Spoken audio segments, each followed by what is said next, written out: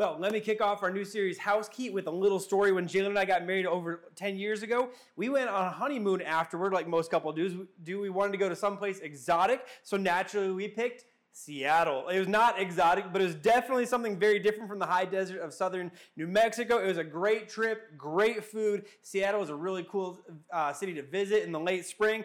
It would have been a perfect trip all around if we had been a little more careful about who was taking care of our house and our dog while we were gone. My family had come into town for the wedding, and my parents and my sister and her husband all stayed at the house a few extra days and had a get-together with all the extended family that was in town, which was fine. We knew about that. We were cool with that. We had okayed that was going to happen at the house. We were good, which was fine until they decided to use the opportunity to have some fun with us. And by fun, I mean they hid hundreds of dumb suckers and rather suggestive sticky notes all around the house, in every room and in every nook and cranny of the house. No joke, it was hundreds of suckers, hundreds of sticky notes, and so many, and some of them so well hidden that when we moved out of that house 4 years later, we discovered some that had never been found. I am certain that whoever lives in that house now is still finding dum-dums and is still finding sticky notes. But we were also left with a whole bunch of questions, like, were they calling us dum-dums for getting married? Were we the suckers? And more disturbing, which of my family members had the minds that came up with what went on the suggestive sticky notes? Look in your direction, Mom and Dad. So that was problem number one. Problem number two started after they left. They left the Monday after our Friday wedding, and then we had asked two of our high school students, two seniors in high school from our youth group, to look after the house and to check on our dog until we got back on Saturday.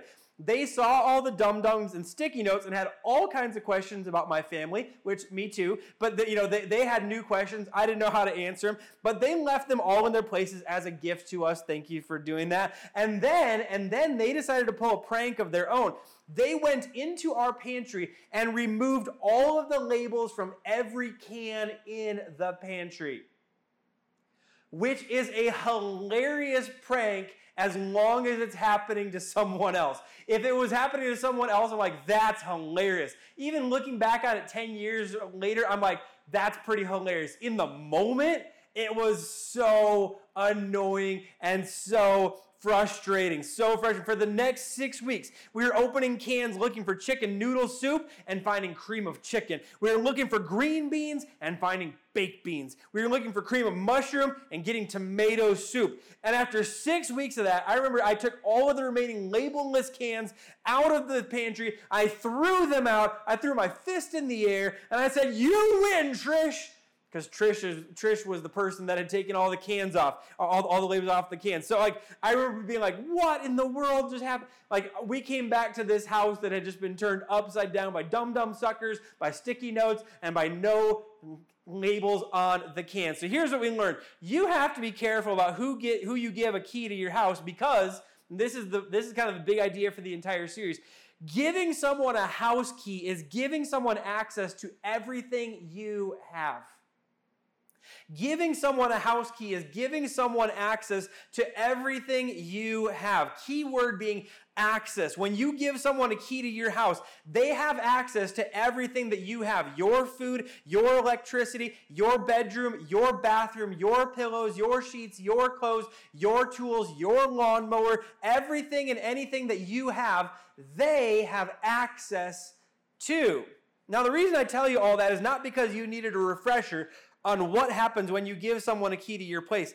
The reason to bring that up as we begin this series is because when Jesus started walking the earth, God began handing out house keys through Jesus. And when Jesus handed out the house keys, just like when we do, God gave people access to everything that he had and everything that he has.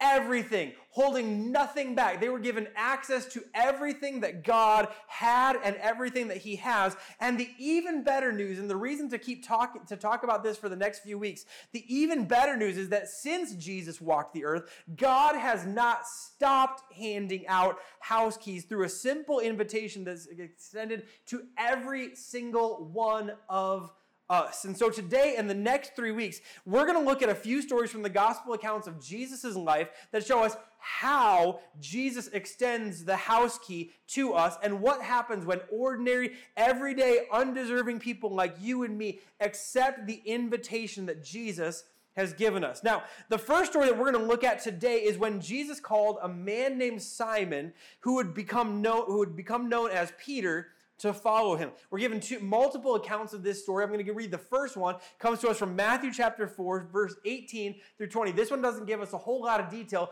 but gives us one really, really, really important detail. In Matthew chapter 4, 18 through 20, we're told this. One day, as Jesus was walking along the shore of the Sea of Galilee, he saw two brothers, Simon, also called Peter, and Andrew. So he saw Simon and Andrew throwing a net into the water, for they fished for a living.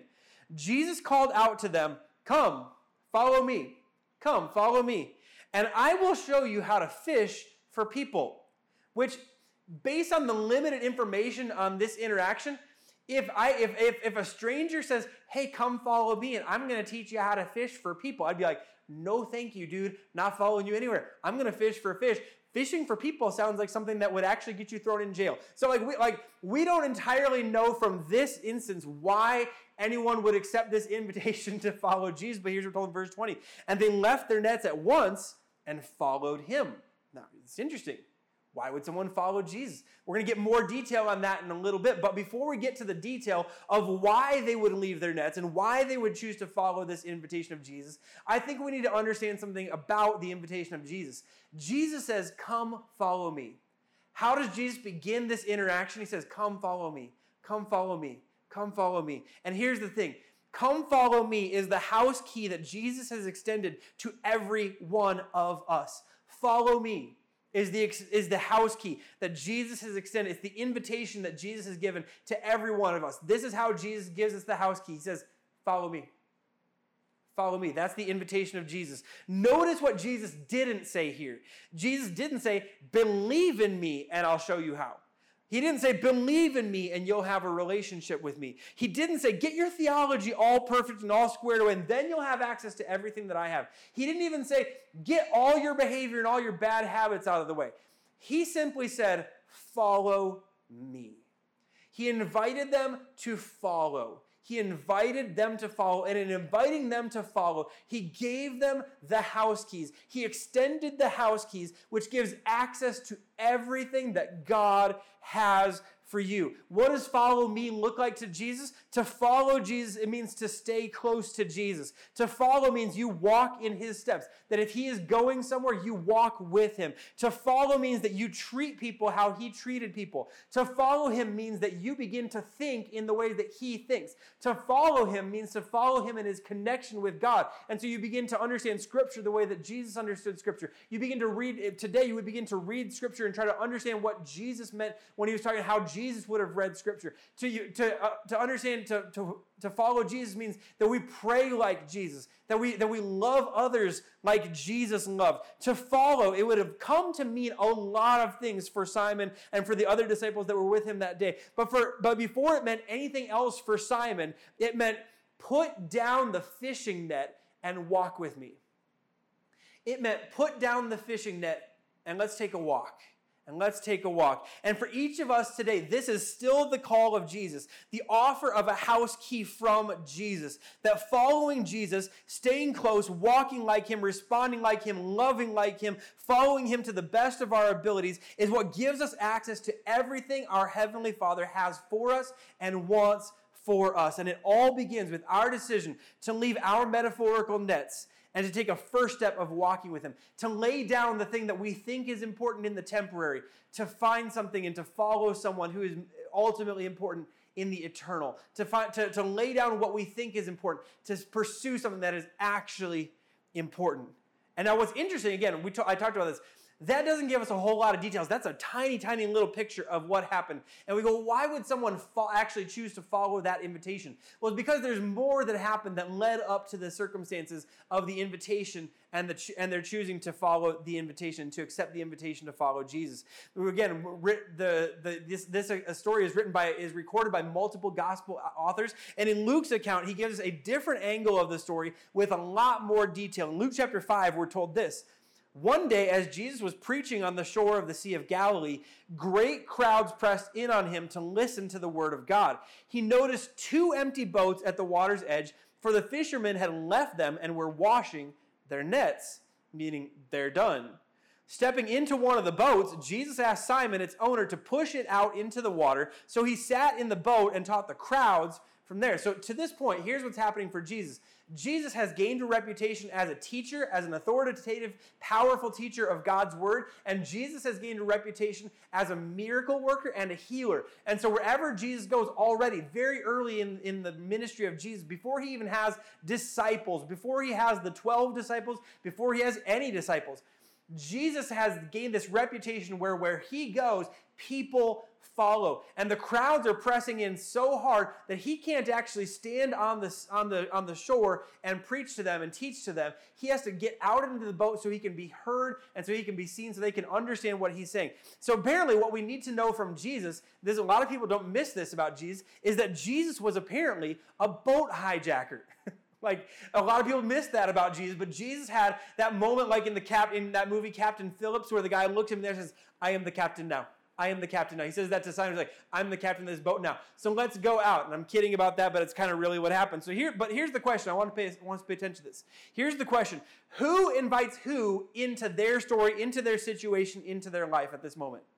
Like, Jesus invites Simon to participate in the Jesus story. Simon is not sitting around looking for someone to invite into the exciting Simon sitting in a boat repairing nets story. I mean, this is important because so often we talk about inviting Jesus into our life. Have you invited Jesus into your life? Have you invited Jesus into your life? You should invite Jesus into your life. We talk about it that way, but based on the way that Jesus interacts with Simon and later others throughout his time on earth, I don't think that's actually how it works. See, what if we have it backwards when we talk about inviting Jesus into our lives? What if all along Jesus has not wanted to be invited into our lives? Jesus has been inviting us into his life.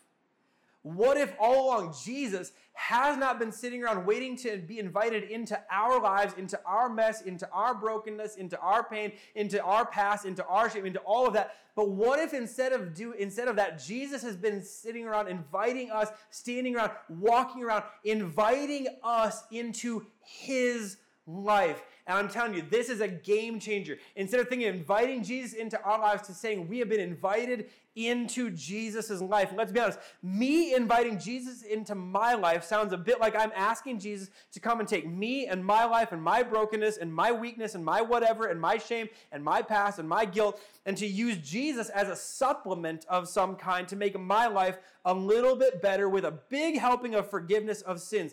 We so often, when we talk about inviting Jesus into our lives, we think about it as Jesus as a supplement. Jesus did not come to be a supplement. Jesus came to be a savior. And so instead of being a supplement invited into our lives, Jesus is the savior who invites us into his life. What Jesus actually does is he extends a hand and he invites us to follow him in a whole new way of life where the old me goes away, where my sin goes away, where my past goes away, where my shame goes away, where everything about my old life and my old way of being is crucified with Christ, and I follow Jesus into his new, his lasting, and his resurrection life that is so much better than anything that I've ever experienced before. And I'm just telling you, this is why this is a game changer. If you can wrap your heads around this, this changes everything for you in the way that you follow Jesus, because you have not been inviting Jesus into your life, although maybe that's some of the way that you've been thinking about Jesus.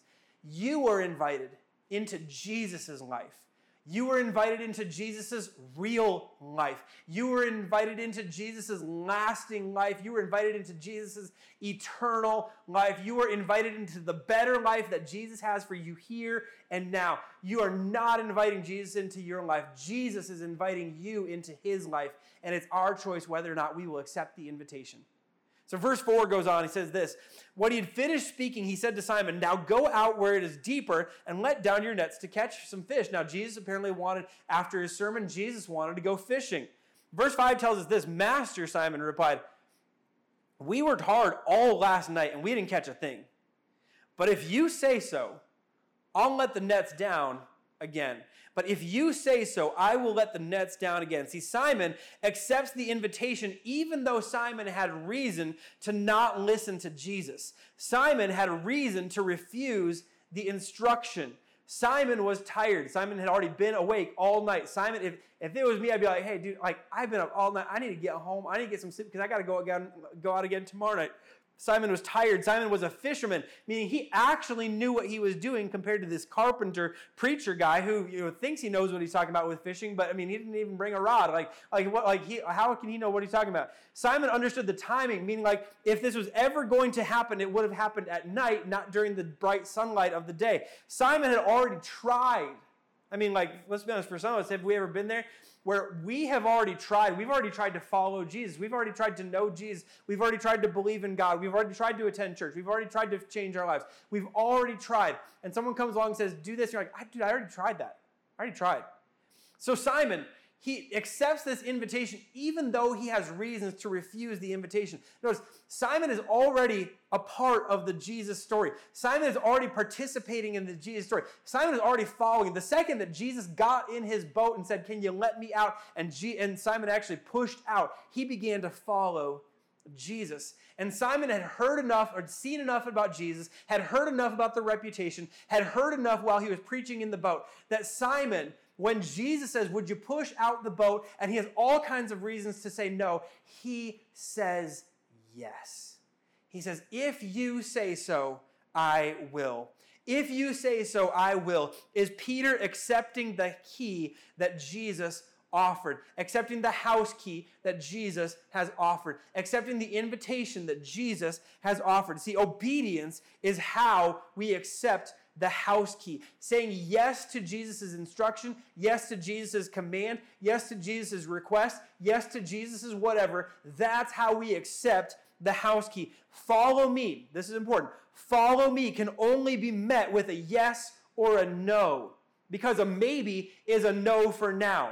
The maybe is a no until the no turns into a yes. Obedience to whatever Jesus asks or instructs is our yes. And our failure to obey or our disobedience to anything Jesus asks or instructs is our no. See, here's what we have to understand. To say yes to the invitation into Jesus' life is to say yes to every request and every command that follows. To say yes as a first step is to say this is a first step and there will be more that will follow. To say yes to the invitation into Jesus' life is to say yes to every request and every command that follows. Simon understood this somehow. He had seen and he had heard just enough of Jesus to say yes after yes. Yes to the invitation to get in my boat. Yes to the invitation to go out further, even though I don't think we're going to catch anything. But yes and yes and yes and yes. And verse 6 tells us this. And this time, their nets were so full of fish they began to tear. A shout for help brought their partners in the other boat. And soon both boats were filled with fish and on the verge of sinking. Because of Simon's yes, because of his step of obedience, Simon got to see something miraculous unfold before his very eyes. Simon's going, we fished these waters all night. There were no fish. We fished these at the night when there was the time to fish. We didn't catch anything. Now it's day, and all the fish should be sleeping and away from here. And they're in our net. Like, what happened? We forget this, but for a fisherman, this was not just an interesting story. This was more than a great story. It was the catch. There was a miraculous catch. There was miraculous provision for his family for months. It was a miracle born out of obedience, and it was the first time Simon would come to learn this lesson. Everything that God has for you is on the other side of your next yes. Everything that God has for you is on the other side of your next yes. The miraculous catch for Simon was on the other side of his next yes, which came after the first yes of, can I use your boat? Yes. Like the first yes led to the next yes and the next yes and the next yes. And the first yes is, yes, Jesus, I will follow you. And the first yes is, yes, Jesus, I will trust in you for the forgiveness of my sins and for salvation and so I can walk in the new life that you have for me. But the next yes is, yes, Jesus, I will forgive. And yes, Jesus, I will confess. And yes, Jesus, I will repent. And yes, Jesus, I will humble myself under the mighty hand of God. And yes, Jesus, I will love my neighbor. And yes, Jesus, I will love my enemy. And yes, Jesus, I will go into all the world and make disciples of every nation. And yes, Jesus, whatever you have asked, I will do. And everything that God has for you, everything that God wants for you, It's on the other side of a yes. That when Jesus calls us, when Jesus commands us, when Jesus instructs us, when Jesus makes a request of us, when we say yes, we move toward what God has for us and what God desires and what God wants for us. Everything that God has for you. It's on the other side of your next yes. See, Jesus has extended the key to you. Your yes is how you put the key in the door and turn it to embrace everything and to receive everything that God has for you. Story goes on to tell us this in verse 8 of the reaction of Simon. When Simon Peter realized what had happened, he fell to his knees before Jesus and said, "Oh Lord, please leave me. I'm such a sinful man." For he was awestruck by the number of fish they had caught, as were the others with him. His partners, James and John, the sons of Zebedee, were also amazed. See, something to pause here just for a second. This is the appropriate response. This is the appropriate feeling for Simon to have at this moment. Oh man, I'm in the presence of goodness and greatness and perfection and love and power, and I am not deserving, and I am unworthy, and I am none of those things. I'm not good. I'm not perfect. I'm not great. I'm not love. I'm not powerful. I'm not, like, he's going to smite me. He's going to be warming up the lightning bolts once he realizes how terrible I am in comparison to him. This is the actual correct response. This is the way Simon had been raised to live and to respond to goodness and to holiness and perfection. But Jesus replied to Simon, "Don't be afraid." Don't be afraid. Which means, because Jesus was here, there was no reason to fear even when you have a reason to be afraid. That if your imperfection has left you fearing God, if your imperfection, your unholiness has left you knowing that you fall short of God and that you should stand fearful in the presence of God, because of Jesus, we have no reason to fear, even when we have a reason to be afraid. We have no reason to fear, even when we have a reason to be afraid. Jesus replied to Simon, "Don't be afraid. From now on, you'll be fishing for people." There's that line. From now on, you'll be fishing for people. And as soon as they landed, they left everything and followed Jesus. They followed Jesus. Simon took the house key, and he never let go of it. He made a decision in that moment that every moment that followed would be spent following Jesus and saying yes to Jesus. See, here's something that's so important for us to understand. You can make a decision in a moment that changes every moment that follows. You can make, and I can make, every one of us can make a decision in a moment that changes every moment that follows. You can make a decision in this moment. If you have never said yes to Jesus, you can make a decision in this moment, in your living room, on your patio, as you're watching while someone else is driving, because you shouldn't be driving and watching this. But you, like, wherever you are, if you're sitting in the bathroom and you're watching while you're on the toilet, you can make a decision in this moment that changes every moment that follows. Simon made a decision in the moment to say yes to Jesus that would lead to a life of saying yes to Jesus. And as he said yes to Jesus, he experienced some things that we can't even begin to really, truly wrap our minds around. Let me talk about what Simon experienced as he went through the rest of his life with Jesus. Simon was the first person to identify and formally announce Jesus as the Messiah, the Savior, the Son of the world. And when he did, Jesus said, "I now call you Peter, and on this rock, this proclamation, this declaration that I'm the Son of God come into the world, that's what I will build my gathering, that I will build my church." Simon was commissioned and sent out by Jesus to heal the sick. He was given authority and given power by Jesus to go heal the sick. Simon was in the room when Jesus raised a dead girl to life.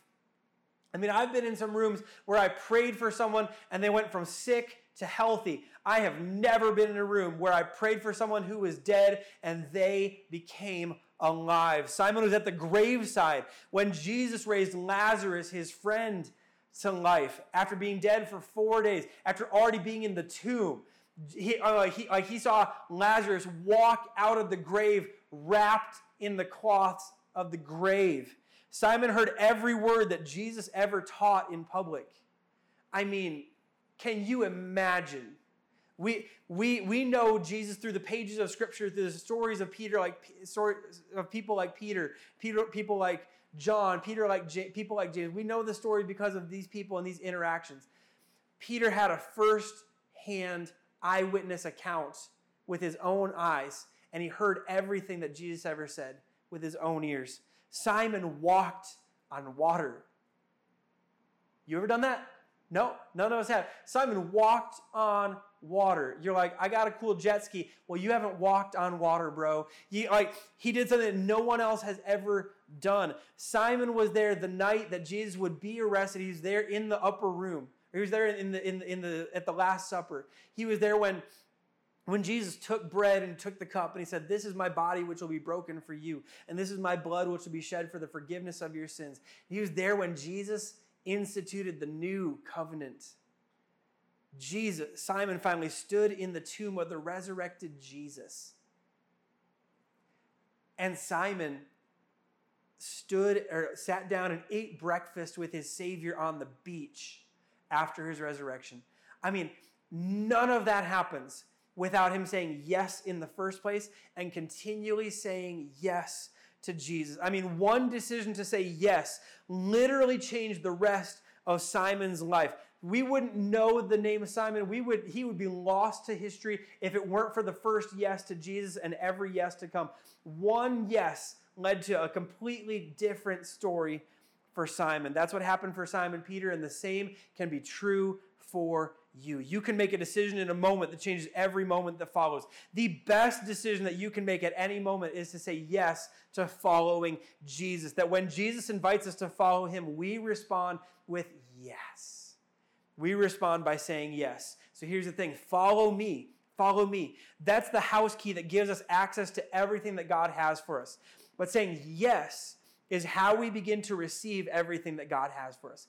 Follow me. Follow me. It's the invitation into the house. It's the giving of the key. It's handing us the key. And us saying yes is taking the key and opening the door so we can walk in and we can receive and embrace everything that God has for us. Now, Simon, his name would eventually change to Peter. There was another man who would have a name change as well. His name was Saul, and he became known as Paul. He would later in his letter to the Roman church describe this dynamic of us gaining access to everything through Jesus as we follow Jesus, gaining access to everything that God has for us. In Romans chapter 5, verse 1 and 2, it says this, "Therefore, since we have been justified through faith, we have peace with God through our Lord Jesus Christ, through whom we have gained access. We have gained access by faith into this grace in which we now stand." Gained access by faith into this grace in which we now stand. Do you know how we stand there? We stand there because we follow Jesus there. We stand there because we follow Jesus there. We have been given peace with God because we follow Jesus there. We have been justified before God because we follow Jesus there. And because we follow Jesus, we have gained access to everything that God has for us. We've gained access to peace. We've gained access to justification.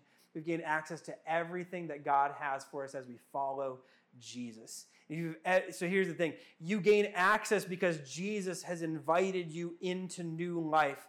You receive everything God has for you by saying yes to his invitation to follow. This is the bottom line. You gain access because Jesus has invited you into new life, and he's given you the keys when he gave you the invitation to follow him. You receive everything that God has for you by saying yes to his invitation to follow. And if you've ever wondered what God has for you and what you receive and what you gain access to by saying yes to Jesus, here's what you gain access to. When you say yes to following Jesus, you gain access to God's grace.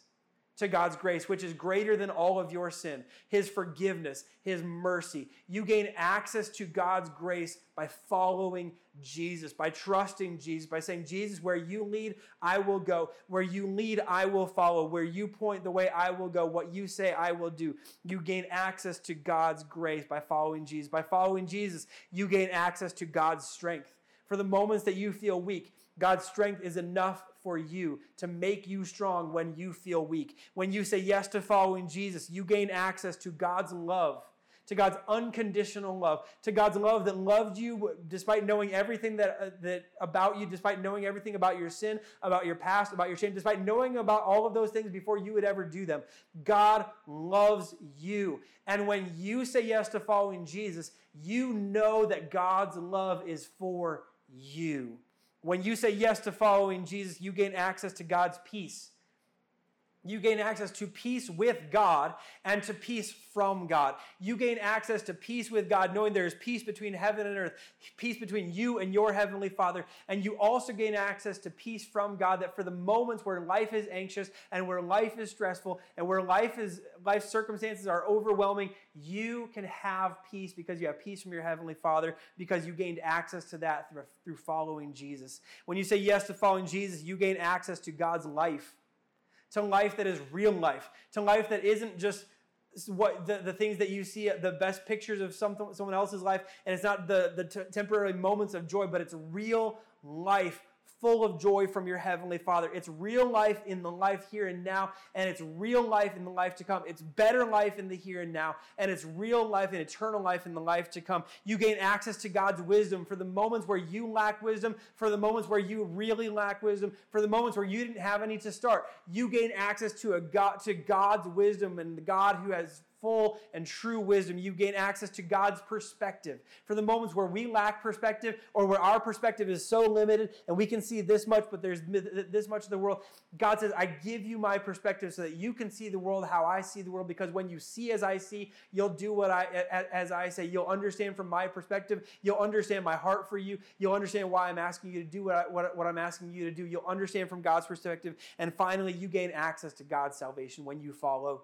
Jesus. There is salvation. There is freedom from your sins, and so you are free to follow God. You are free from your sins, so you are free to connect with your heavenly Father. And that's all available to you. And you gain access to all of that when you follow Jesus. See, when you say yes to Jesus, you gain access to everything you think you need and all the things that you don't even know you need. When you say yes to following Jesus, you discover everything that you need, that God has everything that you need and more, that He is everything that you need and more. And you gain access to everything that He has for you when you follow Jesus, when you say yes to the invitation to follow Jesus. So today, as we end, I want to give you an invitation, and I want to extend to you the invitation and give you a moment to do this, a challenge to do this. If you've never said your first yes to Jesus, this is the best moment that you can do this.